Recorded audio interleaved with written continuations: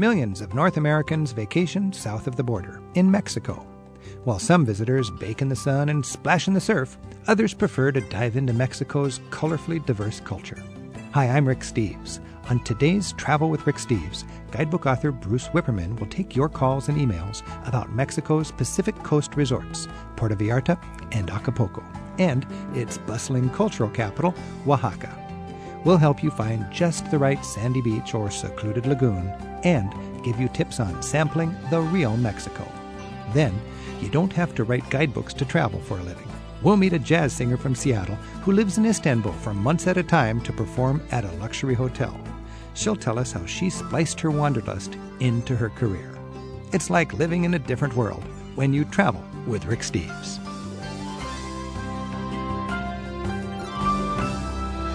Stay with us. Travel with Rick Steves is brought to you by American Airlines. With their new Advantage Award booking tool, it's easier than ever to book to over 800 Advantage Award destinations online at aa.com. American Airlines knows why you fly. I'm Rick Steves. The Pacific Coast of Mexico is a natural choice for vacationing Norte Americanos. Towns like Puerto Vallarta and Acapulco are synonymous with fun in the sun. Further inland, cities like Oaxaca offer an exhilarating glimpse at the richness of Mexico's indigenous cultures. On today's Travel with Rick Steves, we're traveling through western Mexico. And later, we'll visit with a jazz singer who spends part of the year trying to make a living in Seattle, but lives like royalty the rest of the time in Istanbul. But first, let's take some calls and hear where you're traveling. Call us at 877-333-RICK or email us at radio@ricksteves.com. We've got Mita on the phone in Washington, D.C. Hello, Mita. Hi, Rick. How are you doing? Oh, fine, thanks. How are you? Great. What's on your mind? Well, I'm going to be going to Scandinavia, and unfortunately it's not going to be a really long trip. We'll have about 10 to 12 days there. And we wanted to do Norway in a nutshell. I think we're going to have about 7 days in Norway, and then we're going to end up in Copenhagen for 3 or 4 days. Yeah. Sounds good. Yeah, I was just wondering, is that the 7 days in Norway, what the best things to see would be, and how much time we should spend in Bergen and Oslo? Well, let's figure out your parameters here. First of all, you're flying into Oslo, is that right? No, we're flying into Bergen, actually. Oh, well, that's perfect. And you're flying out of Copenhagen? Yes. And you got about a week in Norway, and you want to have 3 days in Denmark. Yeah, if 3 days is enough, I think Sure. we could stretch that out a little. Well, I think it'd be nice to call in well for a few days and stay and extend your vacation, you know. But let's say you're going to limit it to 12 days. That's no problem. Okay. Starting in Bergen. Remember, Bergen is the historic capital of Norway. Before Oslo was the capital, it was Bergen. All right. And it was a Hanseatic town, so it's got all this great medieval trading history, and you'll see a lot of that when you're there. And they say the most scenic train ride in Scandinavia, and I agree, is the one that connects Bergen and Oslo. Right. But what I like to do is take a detour on that train and go down in for a dose of the fjords, you see. And that's what people call Norway in a nutshell.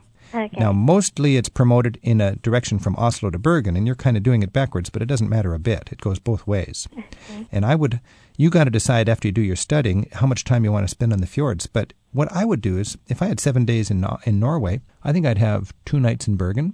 Okay. 2 nights on the fjords, and 2 nights in Oslo. Okay. And then I would sleep on the boat from Oslo to Copenhagen. And that's actually a budget trick. You see, the Scandinavian ferries are cheaper than they should be because all these Scandinavians are starved for affordable alcohol.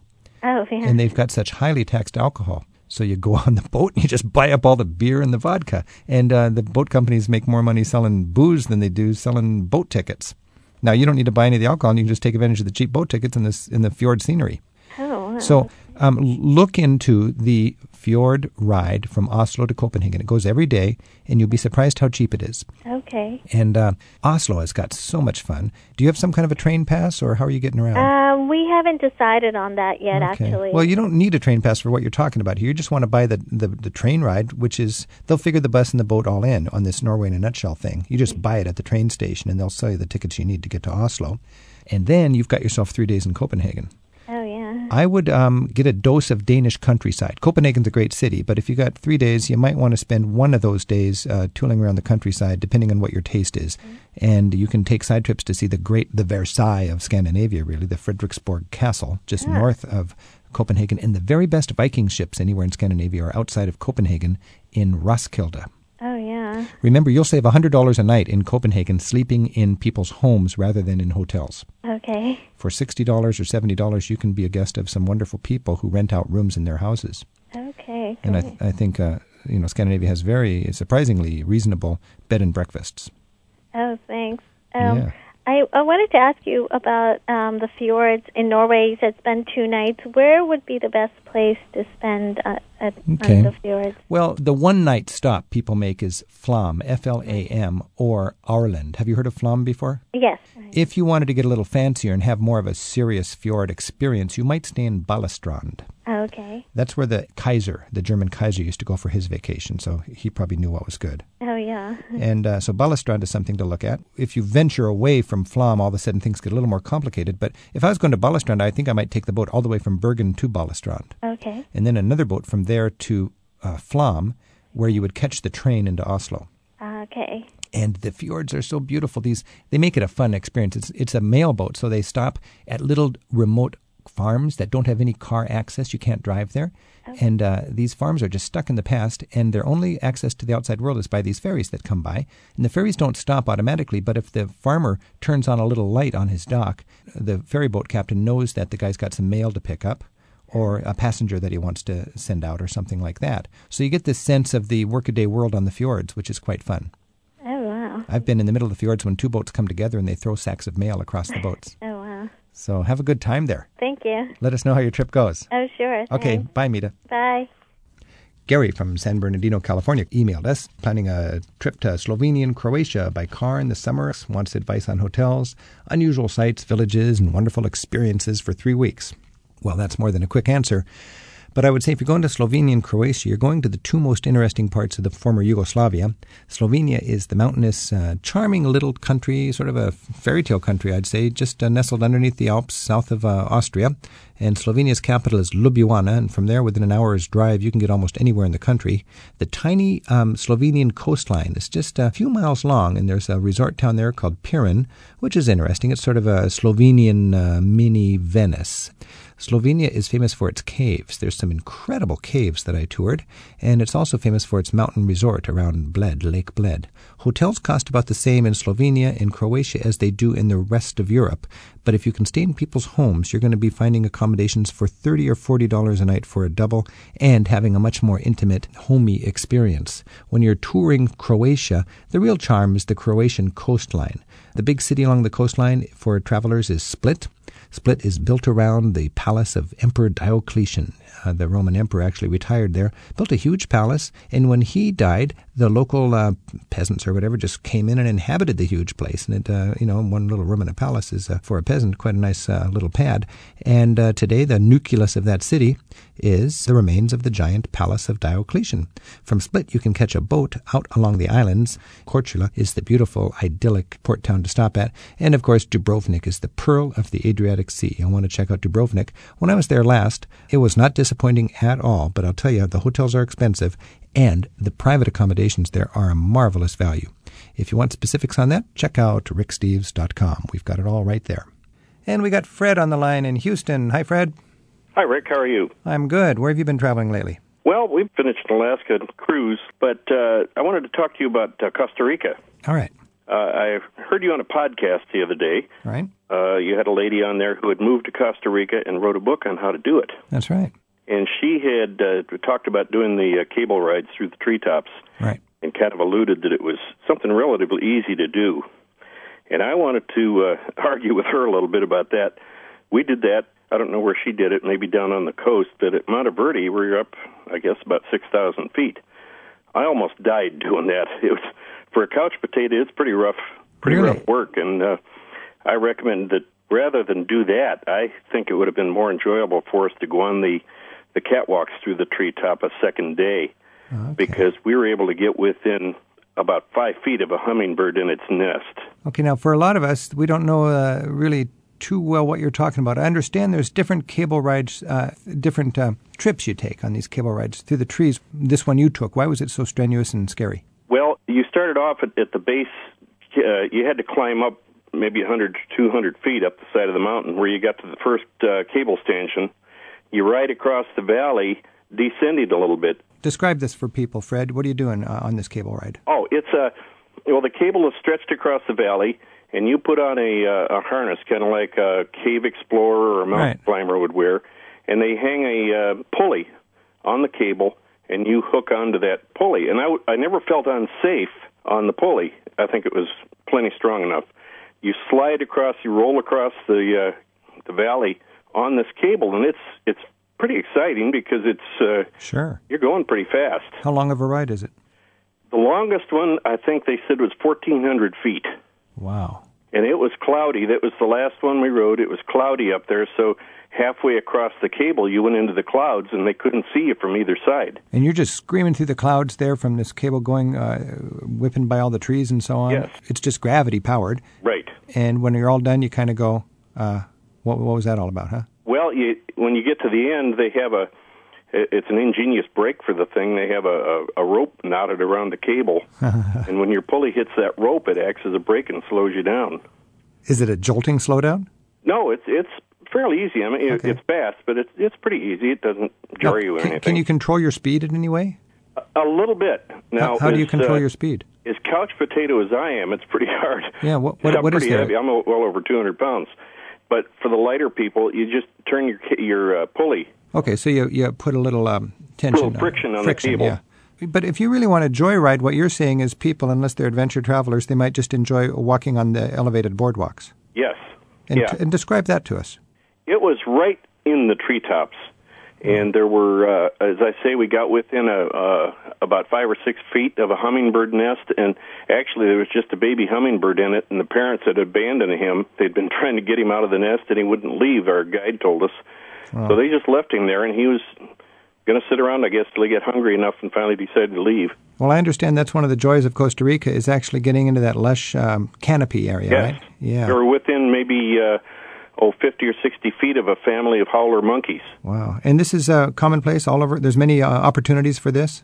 Up in Monteverde, I think so, yes. Right. It was beautiful. I loved it up there. We want to go back. Great. Well, thanks for your tip. I think that's good advice from the School of Hard Knocks there. If you don't want a near heart attack, opt for the boardwalk instead of the cable ride, eh? Right.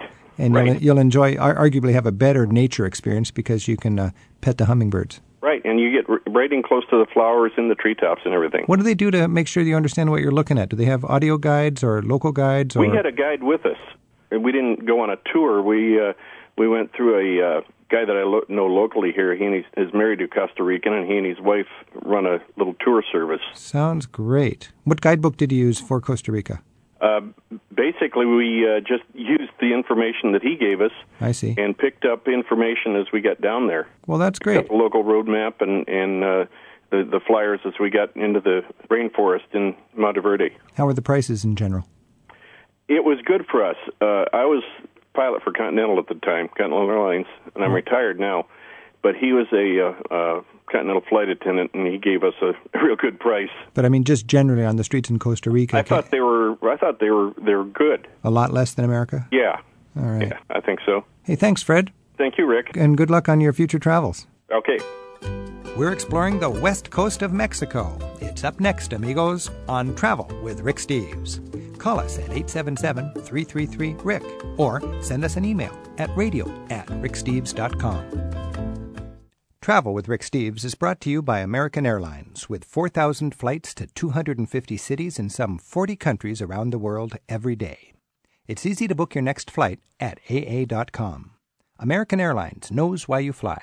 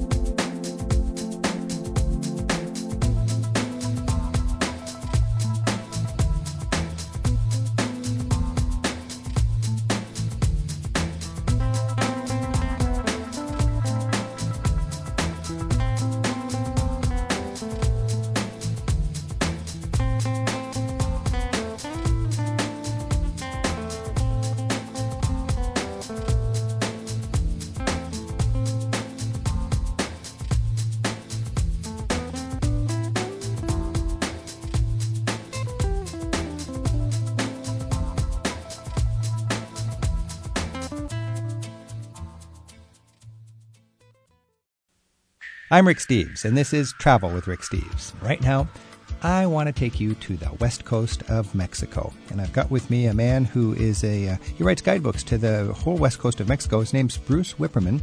And for 20 years, Bruce was a physics teacher, and then somehow he stumbled into travel writing. And now he spent the last decade or so really developing an expertise for the west coast of Mexico. He writes 4 different handbooks, moon handbooks, guidebooks, covering Puerto Vallarta, Oaxaca, Guadalajara, and Acapulco. And Bruce is with us on the line from California. Bruce, thanks for joining us. Oh, I'm happy to be here. Wow. How does a physics teacher become a travel writer? How did I become one? Well, physics teacher. I mean, how come we just didn't sit around I was always physics?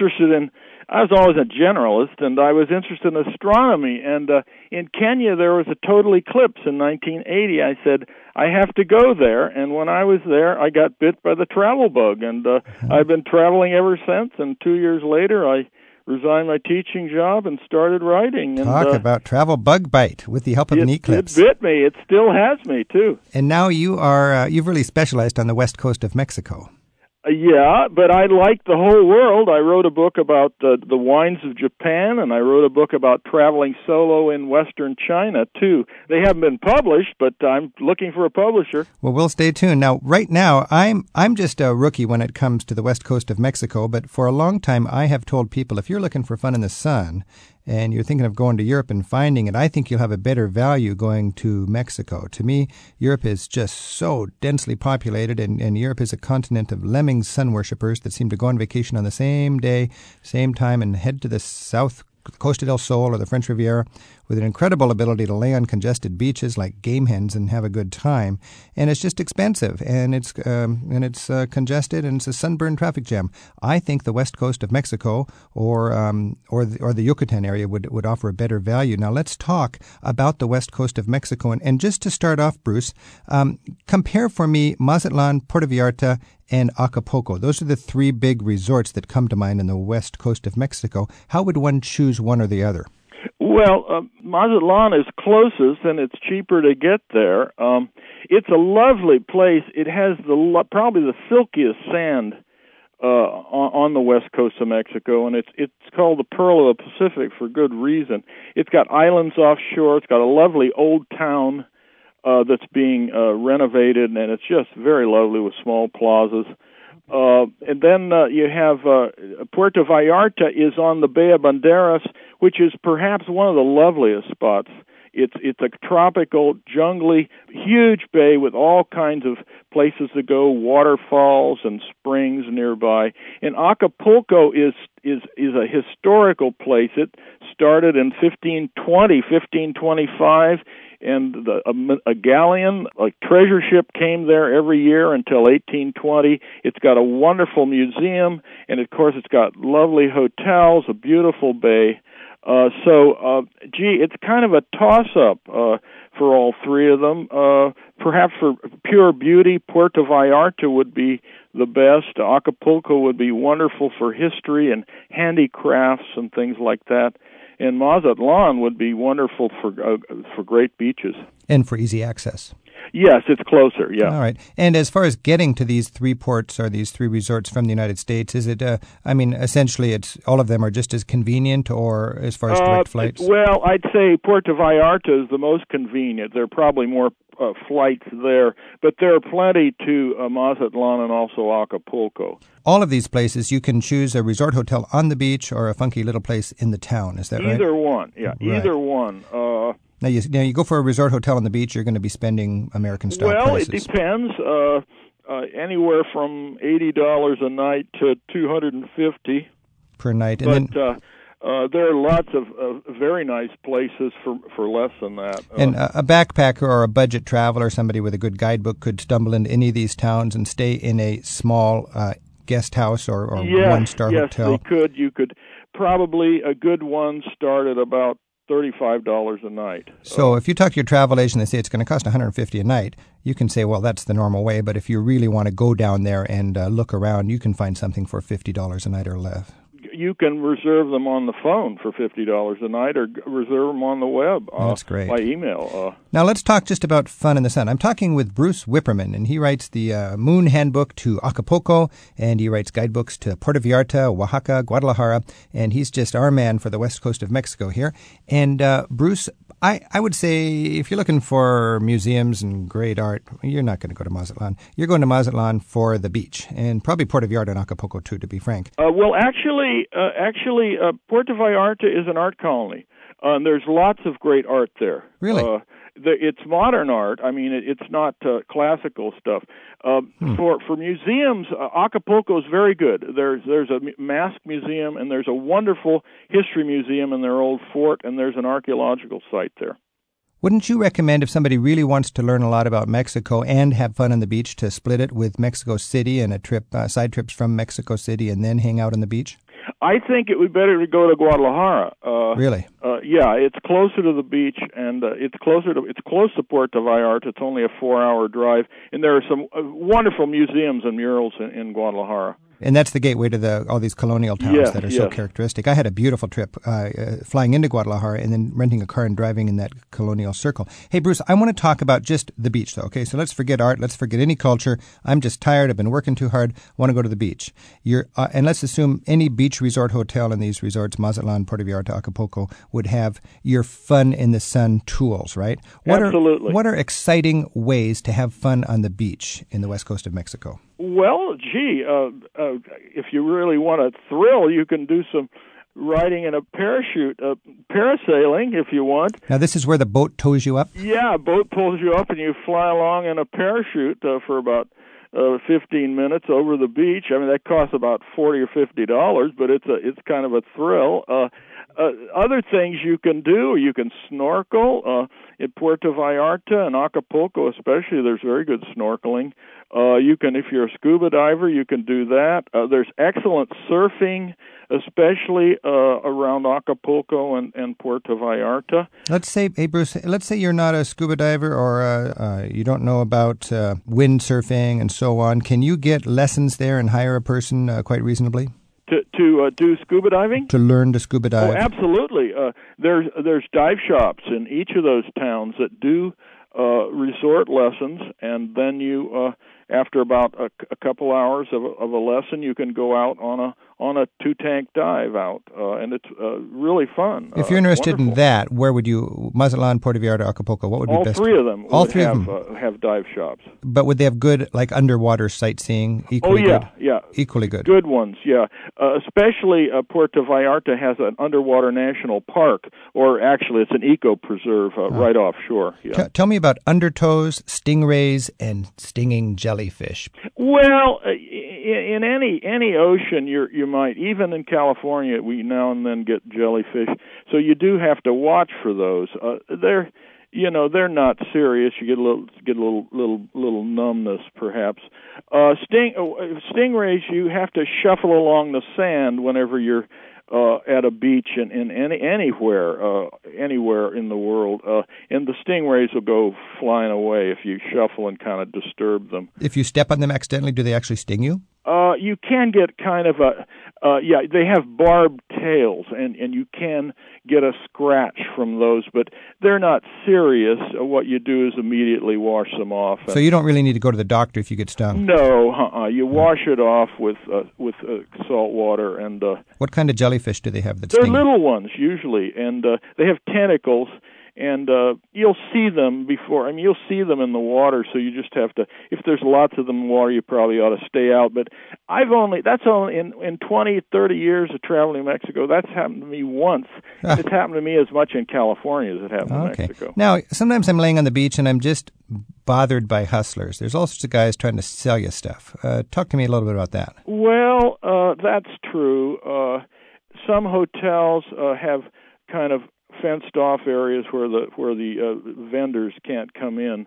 It is a bit of a bother there. Well, can they be? Maybe they're fun. All three places. Maybe you want to buy something. What are some tips? I mean, you can get your hair braided. You can get you can buy little handicrafts. You can you can buy silver things. You can buy necklaces. All kinds of things.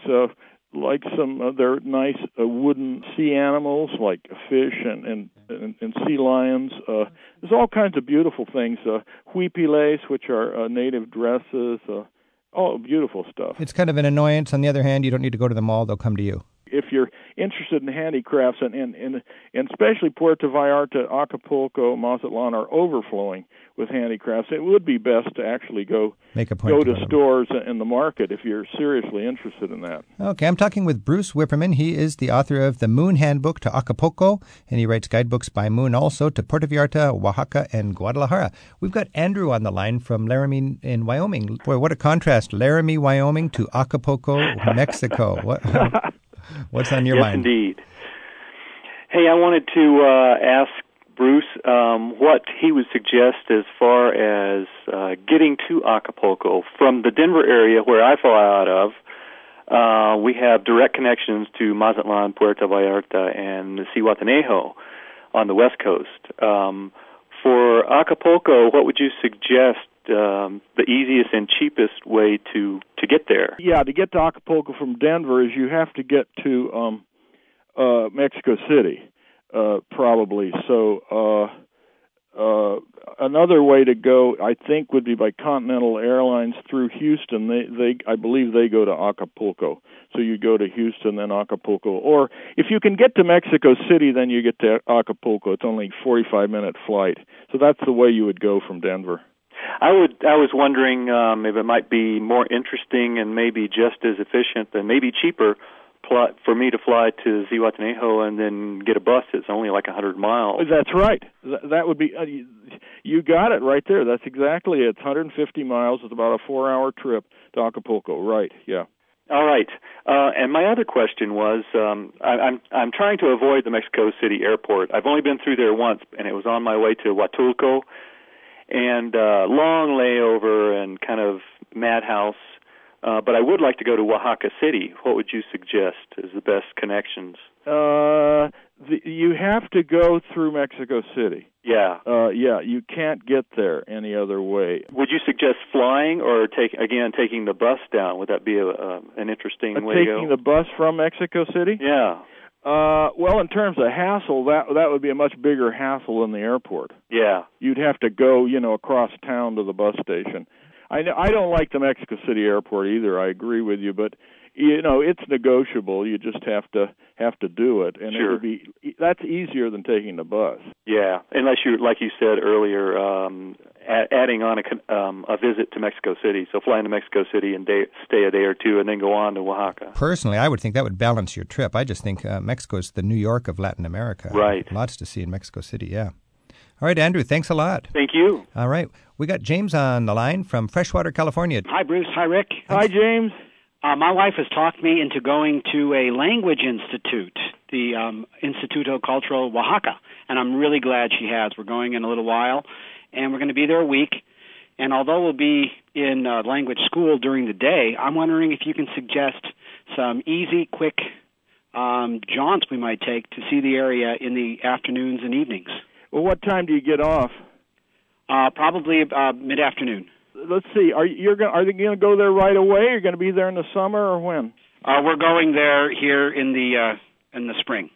Okay. Well, you'll have a fairly long day there. One of the nicest places to go to is a place called Teotitlan del Valle, which is out west of town, where they have the rugs out there. They're just lovely woven rugs. And another thing you could do would be to go up to Monte Alban near Oaxaca City. It's the one of the most regal ruins in Mexico, and it's the oldest city in North America. Now you're talking. So that would be something you should do. Hey, Bruce and James, let's let our listeners know a little more about Oaxaca, because we haven't introduced that yet. Oaxaca is a region south of Acapulco. It's a region and the capital city. Is that right? It's the capital. It's a whole state and also the capital city of the state. And this is not your resort kind of destination like Mazatlan. This is more of a cultural, there's more of an indigenous sort of culture there, isn't there? Extremely indigenous. There are 16 languages spoken in Oaxaca. Tell us just a little bit about Oaxaca here, Bruce.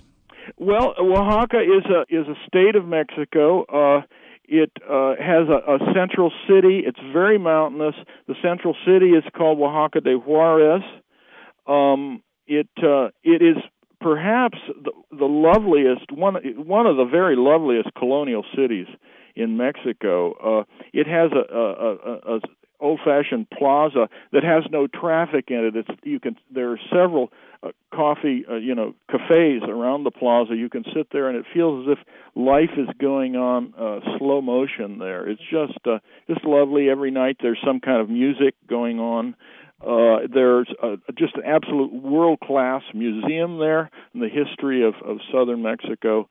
And there are many, many handicrafts there, especially the rugs, but also embroidered things, metal crafts, pottery, in many, many little villages around the city. So now what town was that? That was Oaxaca, the city of Oaxaca. Now, and then you said one town was the oldest city in the Western Hemisphere? Yeah, well, it's a ruin. I mean, it's a monumental city with pyramids. Nobody lives there. I mean, it's an abandoned city. I see. But it's the oldest city in America. Wow. Now, so you've got the indigenous flavor. You've got the handicrafts. You've got it's quite a striking difference from the rest. History and museums. And you've got, what about the beach resort action in Oaxaca? Directly south of Oaxaca City are the beaches, and you can fly there or take a bus there or drive there. And there are several beautiful beaches. One's called Huatulco, another is called Puerto Angel, another is called Puerto Escondido.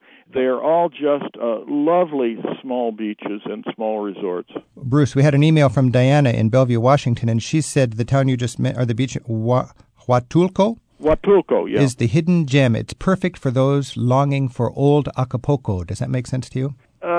Well, it may be kind of in the beginning. Yeah, it's small and not very crowded. I think there's some truth to that. Yeah. Okay, so Huatulco. Yeah. Huatulco. It's a Oaxaca hidden gem of a beach. And then Ralph from Chicago emailed us, and he said he was there 15 years ago or so, and it was relatively tourist-free. He wonders if it's still a haven that way. It's still fairly tourist-free. It is not crowded, except Christmas and Easter. If you don't want crowds, don't go either one of those times. And Sherry from Cedar Rapids, Iowa, emailed us, and she recommended taking second-class buses from Oaxaca to the village markets. Can you talk a bit about that? Well, yeah, you have to do that because first-class buses don't go to those places. And you have to go to the second-class bus station, but that's all right. They're just fine, and there's plenty of them. There's 3 or 4 every hour which go to those villages. Boy, there's a lot of interest in going to Oaxaca and taking classes. Linda from Green Bay called and emailed us and said she's taking a cooking class at El Naranjo restaurant in Oaxaca City. Absolutely. She said it was great. Yes, I recommend that in my book. The cooking class at El Naranjo. Naranjo restaurant, that's right. And then Ray in Bend, Oregon emailed us, and he's going to language school with morning sessions in conversational Spanish in Oaxaca City, and he wants advice on finding a month-long apartment rental. What would you do looking for an apartment in Oaxaca? Well, there are agents, and there are apartments for rent, and he could just look in my book and then email one of the apartments and stay there. You know, that's what guidebooks are for, isn't it? Yeah, that's right. There's much more just ahead on Travel with Rick Steves.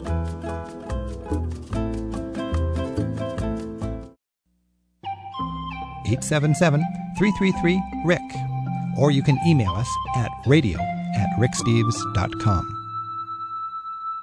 Hey, I'm talking with Bruce Wipperman, and he has dedicated the last decade of his life, really, to becoming an expert on these wonderful destinations on the west coast of Mexico. Bruce writes the Moon Handbooks to Acapulco and to Oaxaca and to Puerto Vallarta, among other books.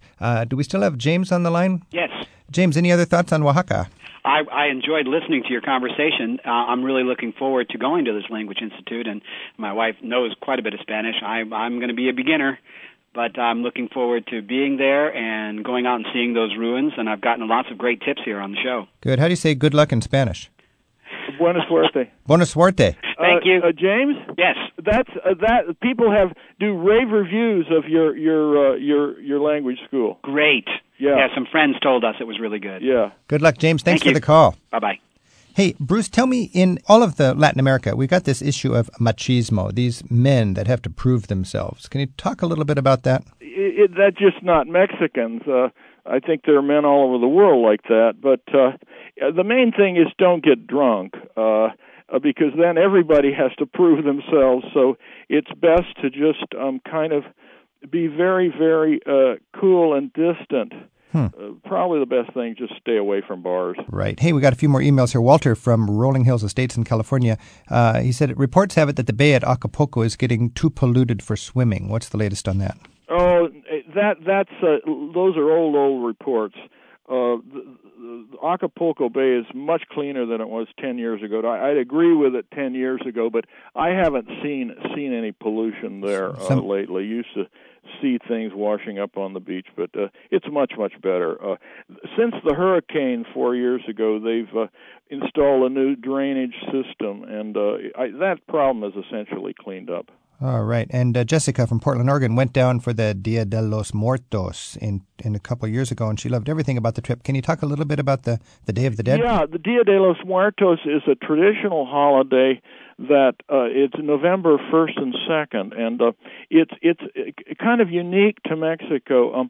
People go to the graves of their ancestors, and they clean the thing up, they put flowers out, and then what they do is they put food that their ancestors liked, and what they're trying to do is welcome their ancestors back into the family. So the whole family stays there at the grave all night of November 1st and welcomes the ancestors back. It's a lovely holiday. There are similar things in other countries, especially Japan has one like that too. Is that associated with All Saints' Day or Halloween? Or yes, something? The Catholic version of it is All Saints' Day, right? And, all right. Yeah.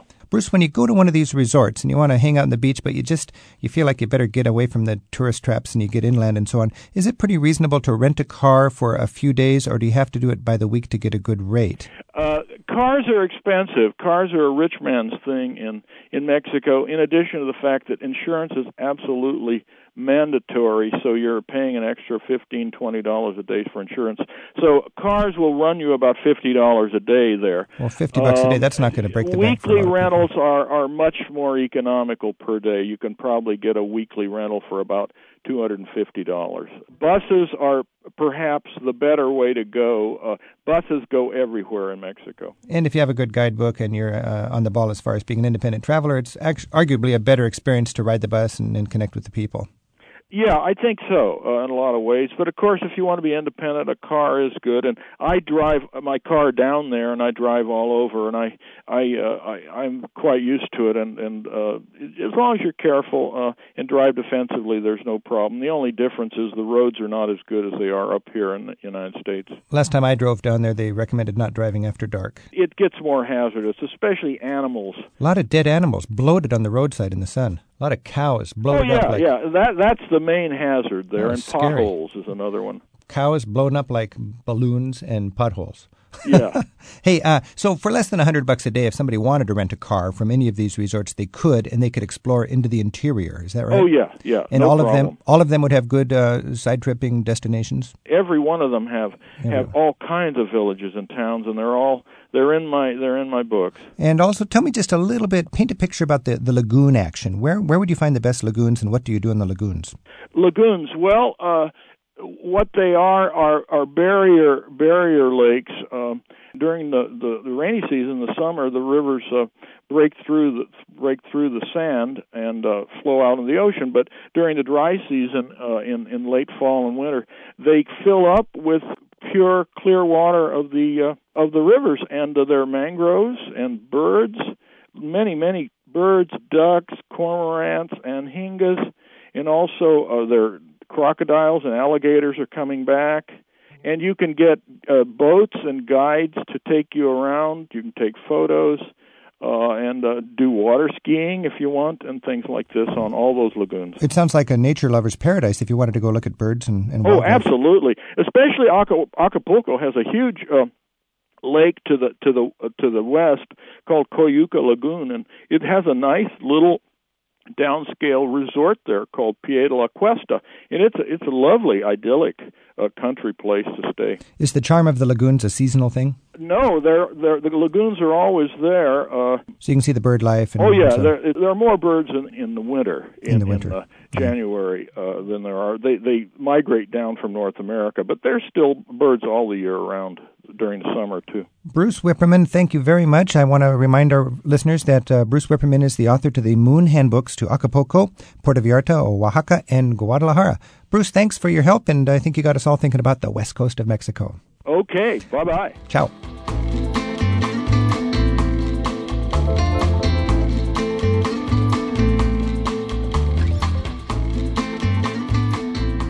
I'm Rick Steves, and this is Travel with Rick Steves, and right now we're going to talk about jazz singing and traveling the planet and staying in beautiful, lavish five-star hotels and wowing people with your love of music. I've got with me Julie Casiopo, who does just that. She sings jazz all over the world. Julie, thanks for joining us. Yeah, thank you. It's fun to come out and see the real Rick Steves. The real Rick Steves, right here in the flesh.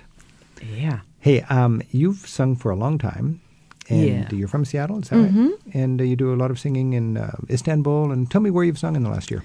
Well, in the last year I have been in Istanbul, and I had a 3-month contract, and then they extended me for 3 more months. And actually, they didn't want me to ever leave. They kept saying, can't you stay longer? And I had to come back home because you can only get a plane ticket that lasts 6 months. Well, at least I couldn't then. Is there some mystique about an American jazz singer in Turkey?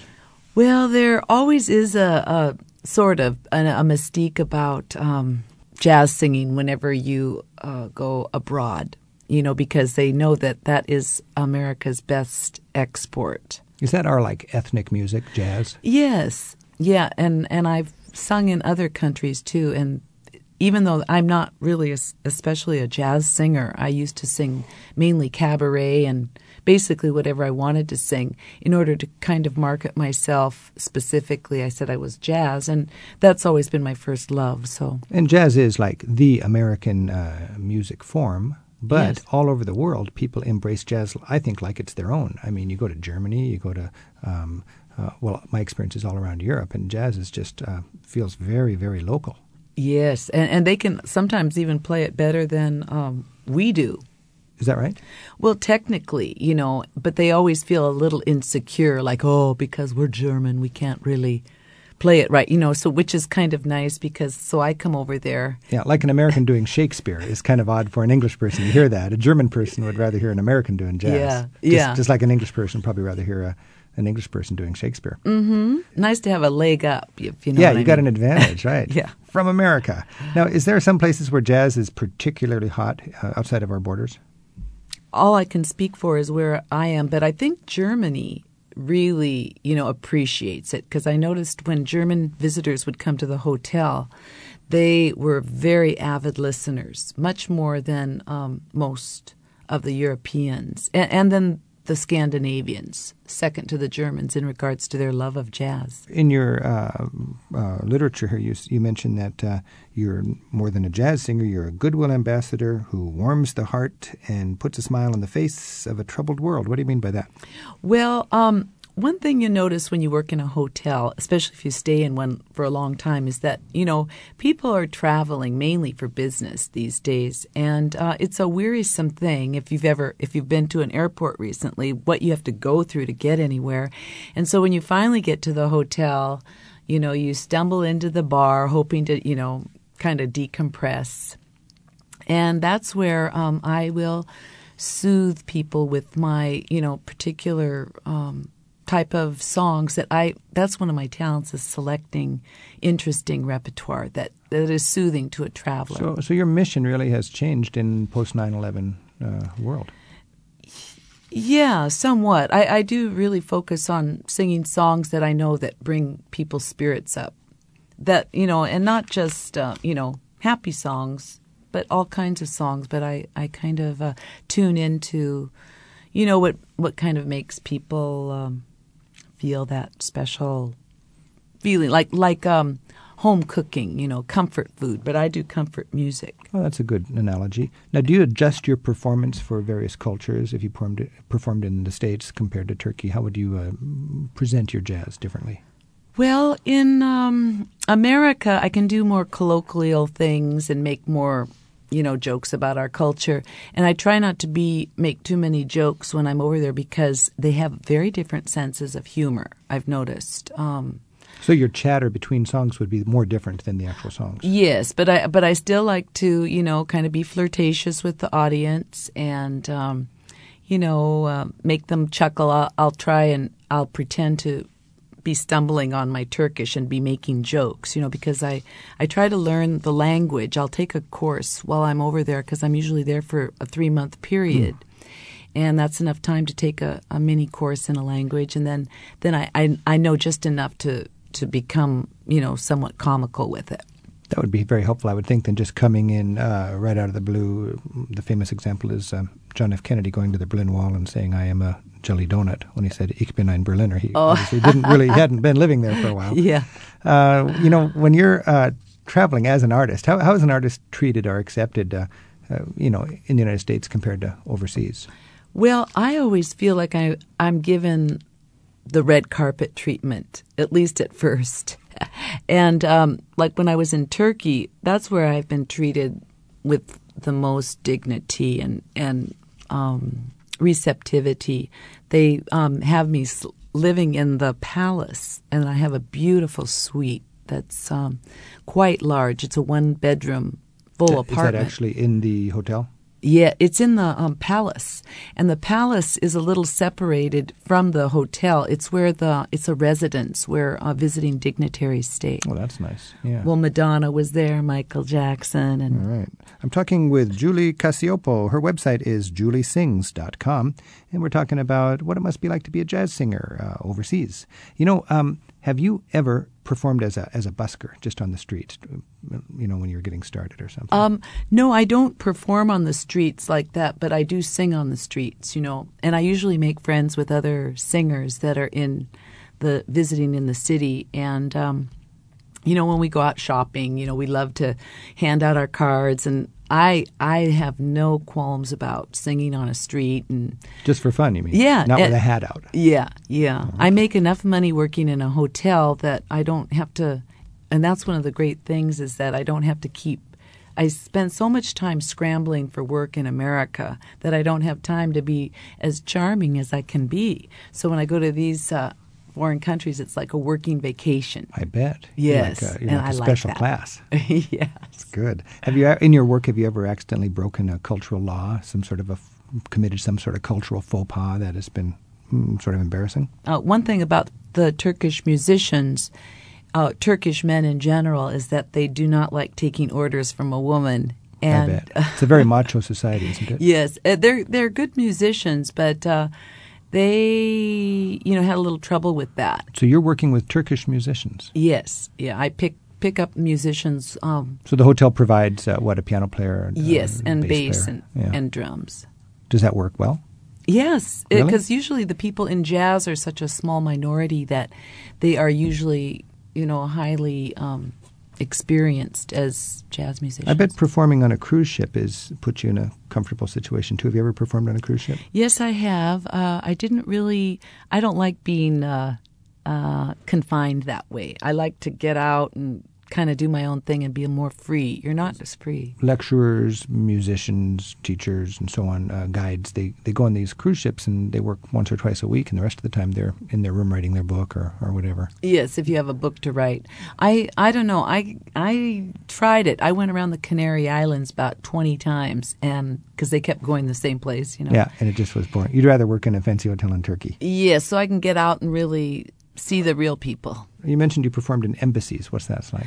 Oh, I was in the American Embassy in Paris. I used to live in Paris, and it was for when they would have the elections, for, I think it was Bush and Dukakis. Mm-hmm. And I would be invited for the parties. They had big celebrations and invited all the visiting musicians in town to perform. And so now you've got a Turkish song that you sing called Üsküdar.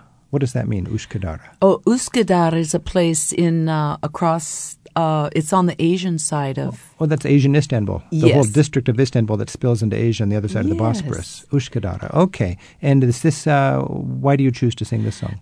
This is a song everyone knows. Little children learn it. in school, and it's just like a nursery rhyme.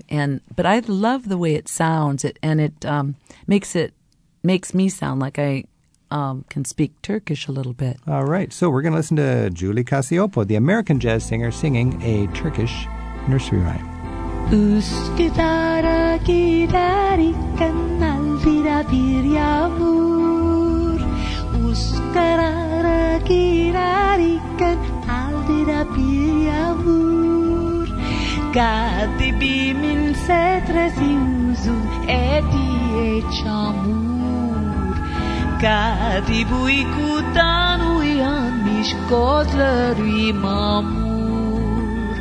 Katibenim ben katiben eline karışır. Katibenim ben katiben eline karışır. Katibimin kolalı gömlek ne güzel yadaşır. Katibimin kolalı gömlek ne güzel yadaşır. In the olden days, the high society ladies of Istanbul would go for a little jaunt across the Bosphorus to Üsküdar with their male secretaries. They would secretly be in love, and to keep him happy, she would slip him some delicious Turkish delight. Oh, those Turks, they do love their sweets. Üsküdar'a giderken aldıra bir yağmur. Üsküdar'a giderken aldıra bir yağmur. Katibimin setresi uzun ediye çamur. Katibimin setresi uzun ediye çamur.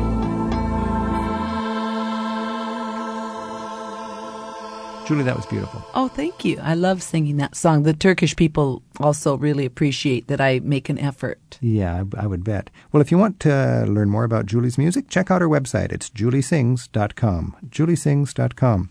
Julie, good luck with your travels and sharing your love of music with places around the world. Oh, thank you, Rick, and hope to see you in Istanbul. I love Istanbul. Thanks for joining us. Travel with Rick Steves is produced by Tim Tatton at Europe Through the Back Door in Edmonds, Washington. Our website has more information about this and other programs in this series, and a link to send us your submissions for our 15 Seconds of Fame department. It's in the radio section at ricksteves.com. Join us next time as we travel with Rick Steves.